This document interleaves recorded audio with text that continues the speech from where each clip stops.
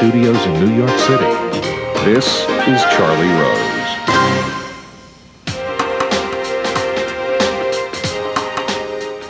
Last night, after America had endured 16 days of a shutdown, bill came to the floor at 9:20. The rule was dispensed with, the debate began and was over by 9:56. The vote was taken, the bill was sent to the president. In less than 45 minutes, actually less than 40 minutes, government was open. This could have happened 3 weeks ago.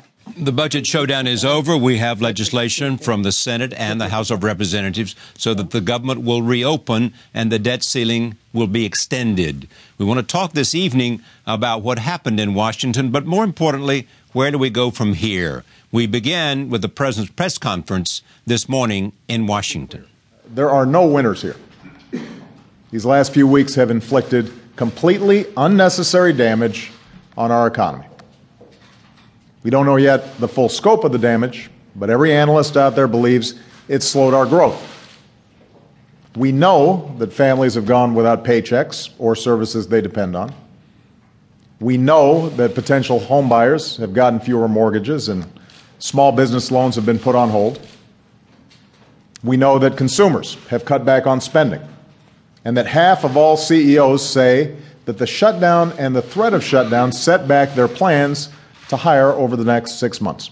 A series of budget negotiations will follow in the weeks ahead. Joining me now from Cambridge, Massachusetts, is Lawrence Summers. He served as Secretary of the Treasury for President Clinton and Director of the National Economic Council for President Obama. He was also a contender to replace Ben Bernanke as the head of the Federal Reserve. I am pleased to have him back on this program. Let me begin, Larry, with your assessment of the last 3 weeks, both in terms of what was done, the risk that this economy and this country not only came close to, but actually suffered from. Charlie, we preempted the grotesque, and that's better than if we had allowed a catastrophic default. But the president was unable to go to Asia, and the U.S. trade representative was grounded. And that set us back as the global trading regime moved on. We focused enormous national attention on what question? Were we going to inflict a default on ourselves? When there were many more questions that are much more important.